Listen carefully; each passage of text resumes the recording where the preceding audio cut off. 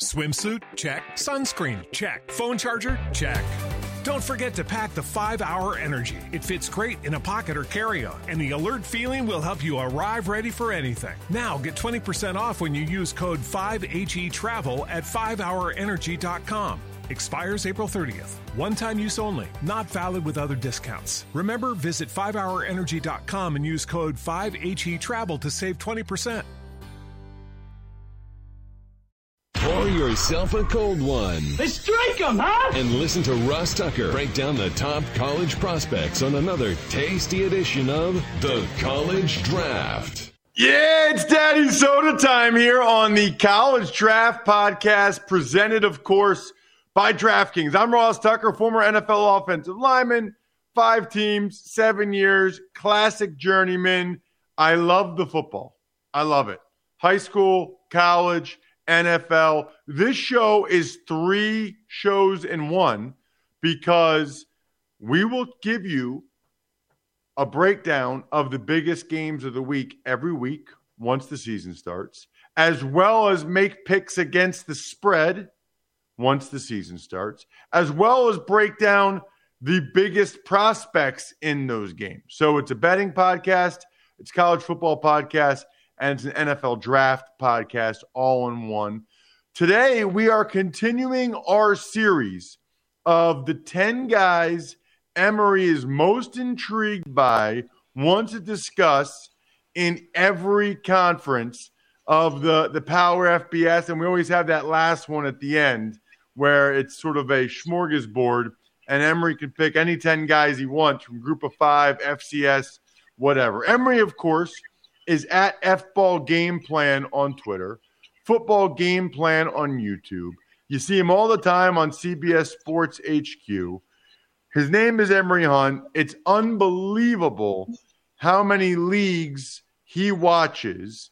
I don't even know the leagues that he watches. I never even heard of the leagues that he's watching. It's incredible. At some point, I'll tell you about his draft guide. As we get a little bit closer to that, you can check me out on social media at Ross Tucker NFL, at Ross Tucker Pod. We love the 5-star reviews, and love if you have any specific questions about prospects or college football for Emory. Emory, how are you, man? I'm doing fine, man. It's always a pleasure to be talking ball here, and I love the fact you said high school football. Because again, my high school calendar is filling up. I got some Harrisburg games in the Mid-Penn, and some games here locally, like literally not too far from where I live here in Jersey. I got 2 games on Flow Sports. Don Bosco and Paramus. Like I'm excited about those. So I literally can go 2 miles up the street and call the game, be right back home in my pajamas. And that is good football. Yeah, that is really. I mean, that's big boy high school football. When you're talking Don Bosco and Paramus Catholic and some of those big-time programs in North Jersey, that's awesome. By the way, Emory, rookies for the Buffalo Bills and the Las Vegas Raiders report to training camp today. Oh, my goodness. July 18th, that's a long road to hoe, bro. I mean, the season goes to like the second week of January now. I mean, that's a long – I'm surprised Buffalo guys, the rookies, can even report this early. Are they playing in the Hall of Fame game or no? I thought it was Jags against the Raiders, but maybe I'm wrong. Because correct me if I'm wrong, I used to think that was the reason why certain teams started so early. They got that extra week, before they go and play their first game. I thought the game, yeah, it's the Raiders and the Jags. Wow. I don't know how, because the Jags don't report, the rookies don't report to the 24th, same day as the vets. So some people like to bring in the rookies way early. Mm-hmm. Others like to bring them in the same day. Eagles bring them in the same day. But other people like to bring in the rookies way early, get as much time with them as they can, which I think is actually, like, based on what we do here, Emory, on the College Draft Podcast, I think it's really smart. get a week with those guys and at least 3 or 4 days of practice in. So the number one, you know that they're in shape and know what they're doing by the time the vets get there, right? You know they're ready to roll by the time the vets get there. And also, maybe somebody flashes to you a little bit those days when they're getting more reps, and then they get a shot for the rest of camp. Yeah, especially when you factor in the amount of information that, you have to give these guys that are new to your organization. Who knows how much you were able to install in the OTAs and rookie minicamps. But, yeah, get these guys in there early. Let them ask those questions. Get those mental reps in, that classroom work. So, therefore, when they do hit the field, that's less you have to, install or teach up or coach up. You're still going to coach up or whatnot, but it helps, bridge the gap a little bit. Maybe these guys feel a little bit more confident. They're playing faster, and they'll be able to, make a dent in the depth chart. So I'm all for bringing those guys in. And as a rookie, you probably can't wait to get back to the facility because, man, this is my job. I'm hired by the NFL. I'm about to go in there and do what I do. I would be chomping at the bit to get back in there early. Yeah, that's interesting. I want to talk to some teams about the logic and thought process for why they don't. For the ones that don't, why don't you go ahead? I mean, if you remember, when we both played college ball, Ross. I remember we were there as freshmen. We got there 4 days before the veterans came back, and the amount of information we got in those 4 days and reps, because at the time it was only 3 running backs. So, I mean, you talk about gas by the end of a drill because you're going boom, boom, boom, boom, boom, boom. It's like, man, but that time kind of helped bridge the gap a little bit for when the upperclassmen got there, and you was like, okay, this is how we do things, and now you get into more of a groove. So I was taking copious notes. I was just so hell bent on just getting all this information because it is new. I'm pretty sure you guys reported earlier than the veterans did as well at Princeton. Both college and the NFL. College, we definitely were there a couple of days before the vets, the upperclassmen, and then in the NFL, Marty Schottenheimer had us. We were at Redskin Park for 2 or 3 days before then we drove up and met up with the rest of the team at training camp at Dickinson College. So, yeah, I'm sure there's good logic for a lot of these teams that don't do it. I'll be curious to hear what it is. I'm fascinated now. Let's get to some of these top 10 prospects in the Big 12, Emory. And the guy I really am excited to talk to you about and hopefully spend a decent amount of time on. We talked about him last year. I know that. It's funny because last year people were saying, oh, there's no great running backs this year. But next year, Bijan Robinson from Texas. So let's talk about Bijan Robinson from Emory. Just how good is he? He is, I think he's this year's Breece Hall. And when I say that, I'm not saying his style is like Breece Hall. I'm saying he can affect the game in all 3 facets, and he's well built. He's someone that bounces off contact. You can't just hit him in the hip and he'll fall down. He's bouncing off those and still able to maintain speed. So we'll get into that part in a second, but I'm talking about someone that is a foundational running back that you can feed the football to if you need to. He can catch the ball out of the backfield rather well and shows proficiency in doing so. And as a downfield threat in the passing game, so you can expand your passing game with him in a game on the field. And if need be, if you draft him into a situation where, you got an aging back that you're going to try to, process out and then have him take over the following year or later in the year, he could start as a kickoff returner. Tiki Barber took that route, right? And so I feel like Bijan Robinson is such a polished player.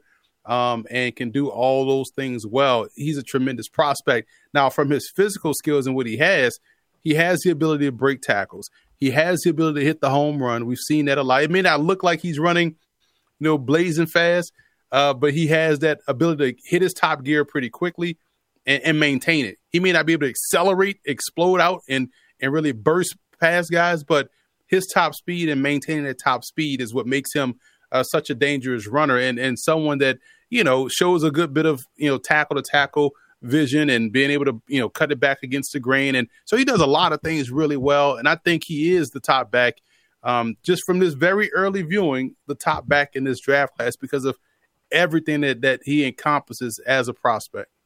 How does he compare, Emory, to the guys the last couple years?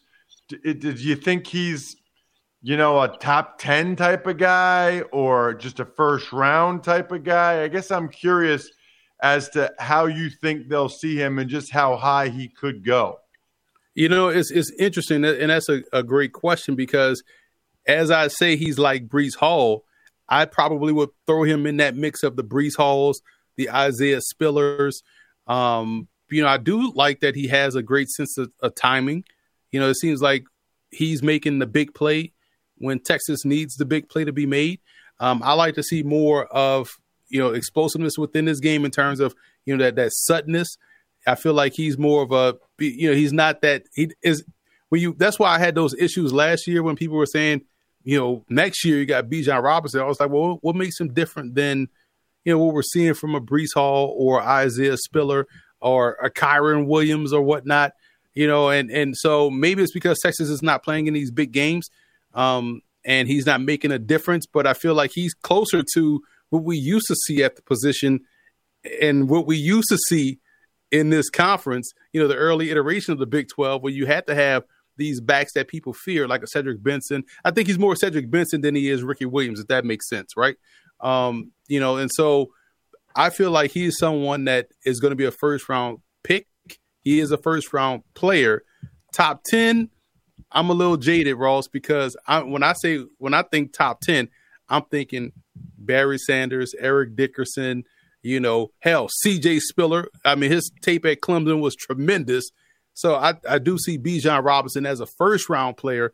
But, I mean, we were splitting hairs and we're saying top 10 and he goes, 15. I mean, hell, that's still a very good pick in my opinion. So I'm all in on Bijan Robinson for sure. Let's get to Marvin Mims, the receiver from Oklahoma. Bless you. I think he is someone that he finds open grass. I feel like he's more of the possession receiver type at the next level, not necessarily the deep speed burner, but someone that's going to be a nuisance because he's going to find a way to get open on third downs. He's going to find a way to find the sticks. He's going to find a way to make the catch. He does a great job in getting his body in position to make the reception. So you always see him out there on game day contorting his body, to adjust to a ball. He'll probably have to do that this year with Dillon Gabriel as well at quarterback. So it's something he's not used to. I mean, he's not used to. But I do like him. I feel like he is someone that his speed is probably going to be a question, but he gets open. And at the end of the day, that's all I really care about. Next up, we've got Marvin Mims, by the way. So that you made an interesting comment about Dillon Gabriel because you don't have him as one of the 10 guys we're going to discuss. He's played a lot of football, man. He's put up some crazy numbers. Why is he not one of the 10 guys you wanted to discuss? And you made an interesting comment about he's going to have to contort his body a lot because he's got Dillon. I thought Dillon Gabriel was pretty accurate. Yeah, but for me, it's like, I don't know if it's holding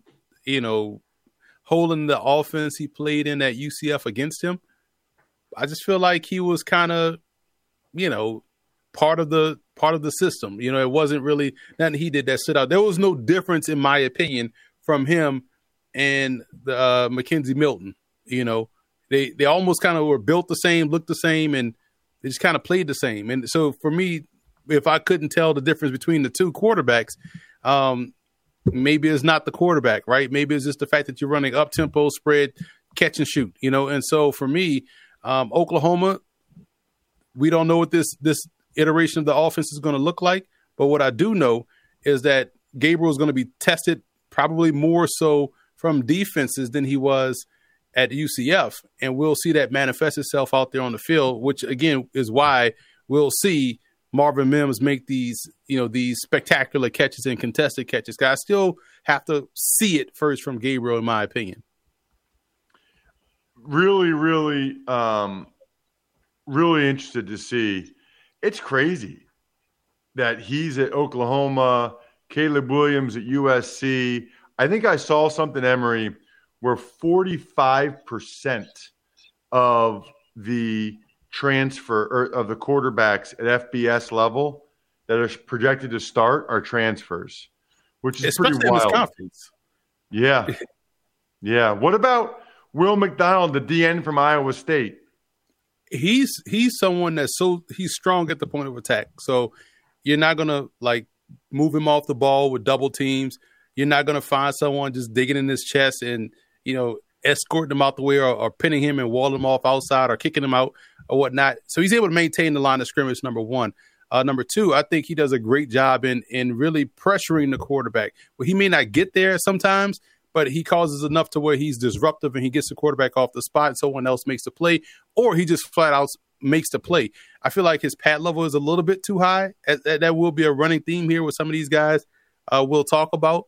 But pad level aside, I think he's solid. He's probably not as big as this guy I'm going to say his game reminds me of, but he has sort of the same game. Mario Williams, when he was coming out of NC State, I feel like, McDonald kind of plays the same way. Someone that could play across the defensive front. He can play a 5 technique. He can play a 7. He's not twitchy enough to play a 9, but he has good length. So I feel like you get someone that can serve in a between a 5 to a 7 within your defense on either side of the line of scrimmage. And, if he becomes a little bit more consistent with his pad level, that he's going to rack up sacks. But I feel like from a run defense, from a pass rushing perspective, he's pretty good right now. So I know a lot of you watch on YouTube, youtube.com/Ross Tucker NFL. You may notice I'm wearing a polo shirt. Big fan of the vintage inspired polos that you can get at Express. All the different collars they have, zip polos, Johnny collars, the different patterns, the elevated fabrics and textures. It's versatile. With a polo, you can totally dress down like you're at the beach, or you can dress up like you're going to a lunch meeting like I am today. Find an outfit for every destination at Express, online or in store. All right. Without the ones like you, who work tirelessly to keep things running, everything would suddenly stop. Hospitals, factories, schools, and power plants, they all depend on you. No matter the weather, emergency, or time of day, you're the ones who get it done. At Grainger, we're here for you with professional-grade industrial supplies. Count on real-time product availability and fast delivery. Call, clickgrainger.com, or just stop by. Grainger, for the ones who get it done. Emory, let's move on. What a name now for the Texas linebacker, DeMarvion Overshown. Right. He definitely fills up the nameplate, right, in both on his jersey and also in the broadcast graphic. It's like, man, we got all these letters, right? You got a lot of fun you could do with this name. But I love his tenacity and his athleticism. He's sort of on the same plane as Alec Ogletree, but I feel like he's a more instinctive player. Remember, Ogletree started at safety at Georgia before moving to linebacker, so he still was playing linebacker like a safety. Well, Overshown is someone that plays linebacker like a linebacker, but is built like a safety. He's someone that does a great job with his eyes and getting through the trash and making the impactful play. Pad level, high. I like to see the pad level come down a little bit. He kind of wraps up top, wants to grab up around the shoulder pad a little bit too much. But running chase, making plays, he's a little thin, probably more of a weak side backer at the next level. But I love the ability. I thought he would have came out last year, but now he's coming back, and so he should have a big season for Texas. All right, number 5, you got the D tackle from West Virginia, Dante Stills. Now, I think I've seen this, but I don't want to talk out there. Is this Gary Stills' kid? I feel like it is, right? I'll Google it real quick. You tell me about him, but I'll go because I want to know just how old I should feel. I want to know just how old I should feel right now. So first of all, the Stills. Yeah, his dad's Gary Stills. God, crazy.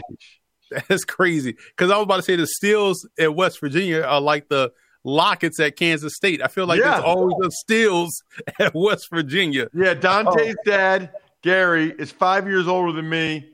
played 10 years linebacker in the NFL, and Dante is his son. Unreal. Crazy, man. We getting up there, Ross. But his son is, I think, some people may say McDonald, but I feel like Stills is the best defensive lineman in the Big 12. Dude does not stay blocked. He knows how to use his hands well, great pad level, great functional strength, great ability to, engage, lock out, read, react, disengage, and go and make the play. So I'm a big fan of Stills and what he brings to the table. Another guy that, should blossom this year. I think he may even flirt with being a first-round pick because he's so good up front. And, again, another one of these defensive players that can play multiple techniques. So he can play from the 5 to a shade. And when you have that versatility, because you have the ability to use your hands really well, you make yourself that much more valuable of a prospect going into the draft. Ooh, that sounds good. First-round pick, best D lineman in the Big 12. Nice. What about – let's get to a quarterback now. Spencer Sanders from Oklahoma State. He is someone that it was a fascinating case study, and I found myself comparing him to a quarterback that played this past spring, earlier in the spring-summer in the USFL, in Jordan Ta'amu, right? When you put all of what Spencer Sanders' tools are on a piece of paper, you're like, all right, we have ourselves a really good quarterback, athletic, can throw on the move, good mobility, not afraid to run when he needs to. He can throw the football down the field, has, a pretty good, strong arm. But the consistency of his play is what frustrates you. And it's the tale of two, Sanders. When you think about it, he came out the guns blazing as a freshman. You're like, oh, this dude's going to be a first-round pick. Clearly, they got something in this guy here at Oklahoma State. But then you fast forward to, this past year, and he hasn't progressed, in my opinion. But then what frustrates you is when you watch, I remember I was all in on Oklahoma State crashing the playoff party, right? All they had to do was beat Baylor. And Sanders goes in that game and tricks off this game. He has, 4 turnovers? And some of them were just, mind-boggling. Like, bro, what were you even doing? Like, why even – how did that even become a decision? That don't even make sense on paper. And so you have that dichotomy attached to what he did against Notre Dame the next game they played. It's like, man, where was this dude last week? Like, if you played like this, in the Big 12 championship game, maybe Oklahoma State is in the college football playoff. And because they were playing great ball all season long, good defense, and they had the ability to run the football, had depth in the backfield. Sanders was playing efficient. He had won some big games earlier in the year. And then, so now you sit here and like, man, which one am I getting? Am I getting the Baylor Sanders, or am I getting this Sanders versus Notre Dame? And so that kind of frustrates you going into the season because, yeah, he has a lot of excellent tools. If he puts it all together and be consistent, he could be a second-round pick, in my opinion. But will we see his game flatline consistently across the board, or will we continue to see the helter-skelter-like play from him? So you can see I'm kind of torn on him.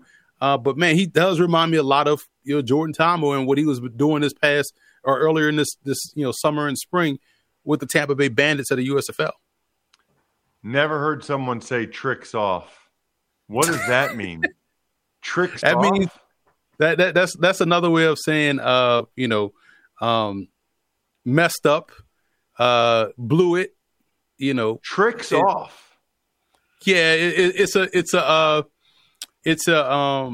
I mean, I knew what you meant. Yeah, right. I love when you drop something I never heard before. Tricks off. All right, he tricked off that game. Exactly. All right. Hey, look, I'm down with the lingo. I just need to know. All right. What about Connor Galvin, the tackle from Baylor? He's another. I like watching him block, but pad level, right? You want to see the pad level be a little consistent. I think he's solid on outside zones. He's able to reach. He gets his hands on the guys quickly and then able to wash them down. He shows a willingness to get out there on the move and try to block at the second level.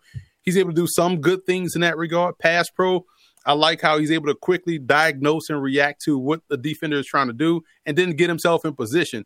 Some guys try to run the hoop around him, but he's able to, okay, I see what you're trying to do, and quickly stab that inside shoulder to kind of give him leverage and push him down. But you kind of want to see a little bit more knee bend, a little bit more pad level. But I feel like he's one of the better old linemen, in my opinion, in the Big 12.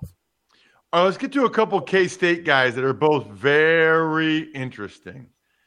The first one is a running back, Deuce Vaughn. Listen, size is not a skill. If you're good enough, you're big enough. You can't hit what you can't catch, and you can't hurt what you can't touch. All of that describes Deuce Vaughn and what he brings to the table. And his name fits how he plays. Like, you think of someone named Deuce Vaughn, you think of somebody that's short, shifty, and quick. That's him. And he showed he can handle, as most of these smaller K-State backs tend to prove, like Sproles and those guys. People think that, they can't really tote the rock. No, these guys can tote the rock 40 times a game if need be. And I feel like Deuce Vaughn does a great job in making guys miss. If I had to compare him to a running back, is not Darren Sproles, is not Barry Sanders.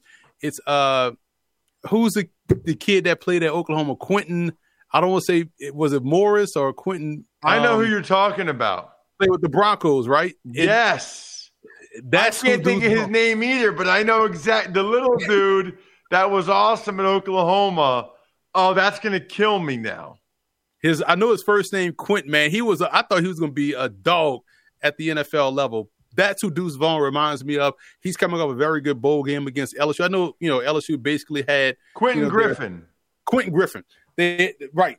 Dude was tremendous, man. Same little short, squatty. You know what he is now? He's the running back coach at UNI. And no wonder UNI produces some really good backs coming out the Missouri Valley Conference. Look at that. Ross quick with the fingers. I like that. Quentin Griffin. He's Quentin Griffin. How many years did he play in the NFL? I mean, he got 656 yards. 2003 to 2006. He played at Hamburg Sea Devils. Mm-hmm. And then he came back in 2013 and played for the Kiel Baltic Hurricanes. What? What did you think of his Kiel Baltic tape, Emery? Hey, I can speak on the Hamburg Sea Devils tape. I can't speak on the Kiel Baltic tape. That I have never. Is that in the German Football League? I have no idea. It's in the Baltic, I think. I'm pretty sure it's in the Baltic League. Look at us. We're world travelers, man. That's amazing. All right, talk about the quarterback now for K-State, and that's Adrian Martinez. He was at Nebraska for like 10 years, and now he's somehow at Kansas State. Take everything I said about Spencer Sanders and just take out Spencer Sanders' name and then copy and paste Adrian Martinez's name. Same thing. Same, it depends on which game you tune in. You'd be like, man, this dude, they got something Martinez. And then you tune in another game, like, why is he even that quarterback? Right. And so I feel like for him, going to Kansas State, playing in that offense with a foundational back in Vaughn, making efficient plays will help people view him in a different light. He was someone last year that on this show, I was thinking, okay, maybe he's this year's Taysom Hill in the NFL draft, a guy that has tremendous athleticism. You can see him playing another position. You just want the ball in his hands because he's a dangerous runner in that regard.